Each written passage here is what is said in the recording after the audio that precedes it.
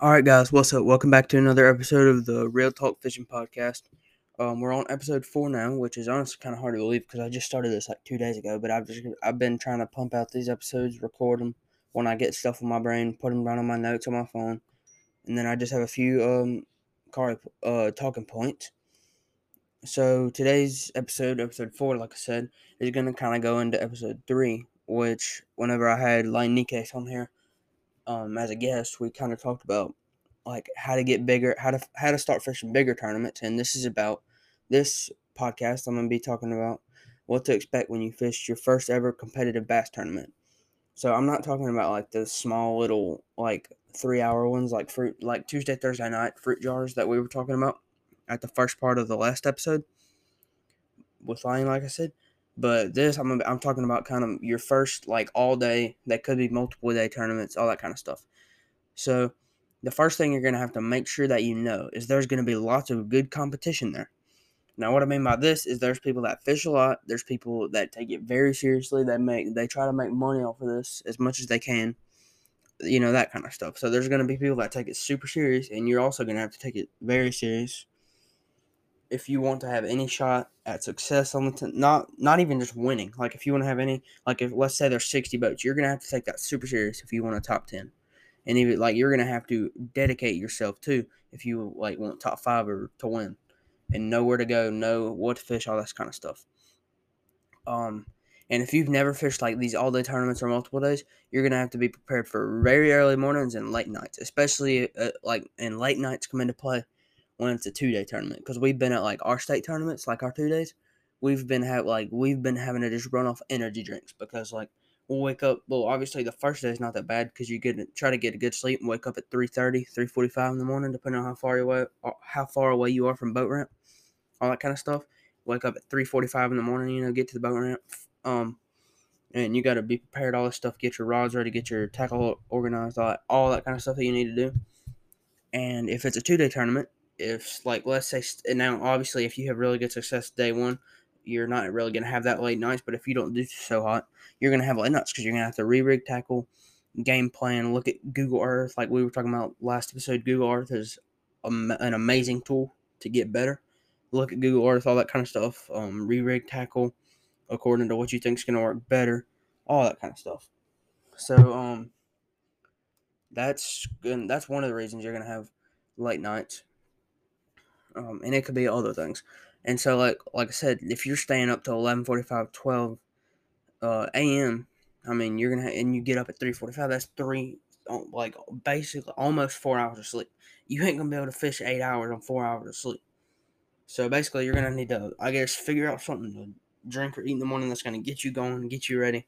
And you don't want to be miserable in the water because that's whenever you just kind of lose hope. You start getting aggravated. All that you don't pay attention, you don't make the right decisions, all that and that can lead to a lot of bad turnouts at tournaments. The next thing is when I literally wrote it down all caps on my notes because I cannot stress this enough to new people. Do your research and do your pre-fishing. Now, obviously, like if it's a bigger tournament, you're gonna have like organized pre-fish days. You need to make sure you are there. Don't just be like, oh, I have something to do. That's not if it's not that important. You need to skip it. You need to do pre-fishing because pre-fishing is gonna help you rule out areas, find new areas, tests like not really tests, but like figure out what lures that are working good. It's gonna help with all kinds of stuff and like research that plays into Google Earth, like I was saying. Like I said, is super important. Look at water levels. Look at like in Google Earth Pro, you can look at images all the way back from when they first had satellite images. So you can literally look at what I like to do, which this is honestly I don't even know why I'm sharing this with y'all because this is kind of a thing I like to do. Is you can look like if you look at the pictures from all the different years, you can see when the water's super low and when it's high. So you go to whenever the water's at its lowest point, and let's say there's like underwater rock pile, underwater brush pile, all this kind of stuff. And then you fast forward to current, like the most current picture, you can't even see it because the water's high. Now, if you go back there on Google Earth Pro, mark that, and then if you mark that on your Google Earth Pro and you can label stuff, like so if it's like, let's say it's a rock pile, underwater when the water whenever the water's super low you can see it. You go on Google Earth Pro, you drop a pin, you say rock pile, and then you fast forward, like I said, the current image is not there. Well, you put that on your Garmin, Lowrance, Humminbird, all kinds of stuff. You can do it with any of your graphs. Or if you don't have any of that, you can just keep it on your iPhone, like iPad, tablet, whatever the heck you got. Keep it on there. So then you just bring that with you, kind of navigate to those spots, and you'll be fishing places that some other people may not know about. So that's going to give, and those kind of like that kind of underwater structure is really good. So you'll have a good edge like with that kind of stuff, which can help you a lot. And one other thing that's pretty important, I would say, is I'm kind of going through these pretty fast, but it's fine.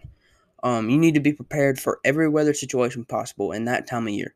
And why I say this is because what I have kind of, like, I'm trying to think. So what I would say is, for example, tournaments don't stop for rain. Now, which what I'm saying is, if there's bad weather, you're gonna fish through it. They're not gonna go out there, find everybody, whatever, all that kind of crap. Say, oh, we need to come in. Weather's bad. Unless it's like super bad, they're not gonna do that. So you need to have rain gear. You need to have cold weather gear. You need to have weather. You need to have gear for when it's super hot, like cooling rags, all that kind of stuff. Because it can get so hot, like you get like heat exhaustion and crap like that, and that can put you in a bad place. And so can being super cold. Like you can get all kinds of stuff, especially running in a boat when it's super cold. That's like I talked about my bad weather stories or experiences, whatever I titled that. I think it was episode 2 maybe, or episode 1. I'm not sure. Go back and watch that if you haven't. But like that can make you have a horrible day, which can ruin your tournament, which then you're going to be wasting money when you pay injury fees, all that kind of stuff. That's wasting your money. So you need to be as much prepared as you possibly can be for any kind of weather situation in that kind of season, like whatever time of year it is. You need to be prepared for anything that can happen whenever you're in that season, because we all know the weather is almost never right, honestly. Like it'll say it'll rain one day, it doesn't rain. It'll say it's not gonna rain, it starts pouring down rain. Well, if it says it's not gonna rain, you don't bring any kind of rain gear with you, then you're stuck in pouring down rain in a tournament, and you're gonna get soaking wet. And again, that's gonna cause you to have a bad day. You're not gonna concentrate as well, all this kind of stuff, and that's gonna end with you not having a good tournament, and which will end with you wasting your money. So all those little things, they help. All the little things have a bigger effect than you think they do. So you always need to bring what you need to bring and all that kind of stuff. So that way you can like be prepared. That's all I can say. So that's honestly about it. I feel like for what I have written down on here, or typed out, whatever. But so yeah, this is going to be a really short one. Most of the ones I don't have the ones I don't have guests, they're probably going to be a little bit shorter, which that should be fine, hopefully. Maybe if I find something really interesting, then it may take a little bit longer. But I'm just saying right now. Make sure I'll go over my little talking points I have again. There's lots of good competition, so you need to be at the top of your game.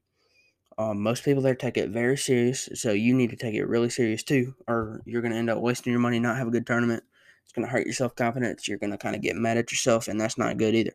Be prepared for early mornings or late nights, depending on how your tournaments go and how close you are to boat ramps, all that stuff. Take all that into consideration.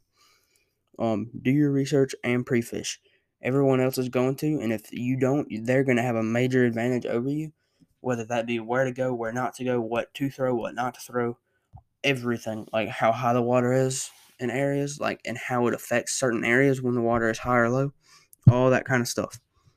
And you need to be prepared for every weather situation possible that time of year, because like I said, tournaments don't stop for rain. So I mean, if it's gonna rain, you need to have rain. You need to have like a rain weather or like rain suit, whatever they call them. You need to have all that kind of stuff, because if you don't, you're gonna be in for a bad time, and everybody else is probably gonna have that because if they're all prepared. So take all this into consideration, and hope y'all enjoyed this episode. This is episode 4. Go back and watch the other 3.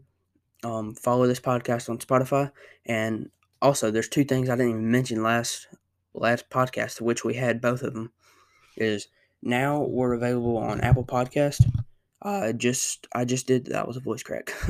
I just did this earlier today. or not earlier today. This is gonna come out like probably the day after I record it, because I'm not gonna put out so many at one time. But we're on Apple Podcasts now, and also I went out and bought a mic, so the audio should sound a lot better than it did the first 3 episodes, or first 2 episodes. I'm sorry, and on the trailer. So y'all go watch all the stuff I've already posted, and I'm probably gonna do every other day. I'm not really sure yet. So and I don't really have a set schedule, but probably every other day. It just depends on what comes to me and all that kind of stuff, and what I want to talk about, and what I think is like good enough to be on here and all that kind of stuff. And I'm trying to take this serious, so hopefully it'll turn out good, like in the future. So like I said, y'all follow on Spotify. I think you can do that on Apple Podcasts too. All that kind of stuff. Anchor, podcast, everything that I have. Right now I have Anchor, Spotify, and Apple Podcasts. So whatever you're listening on, follow or share, all that kind of stuff. And hopefully y'all like this kind of podcast. So I guess I'll see y'all on the next one.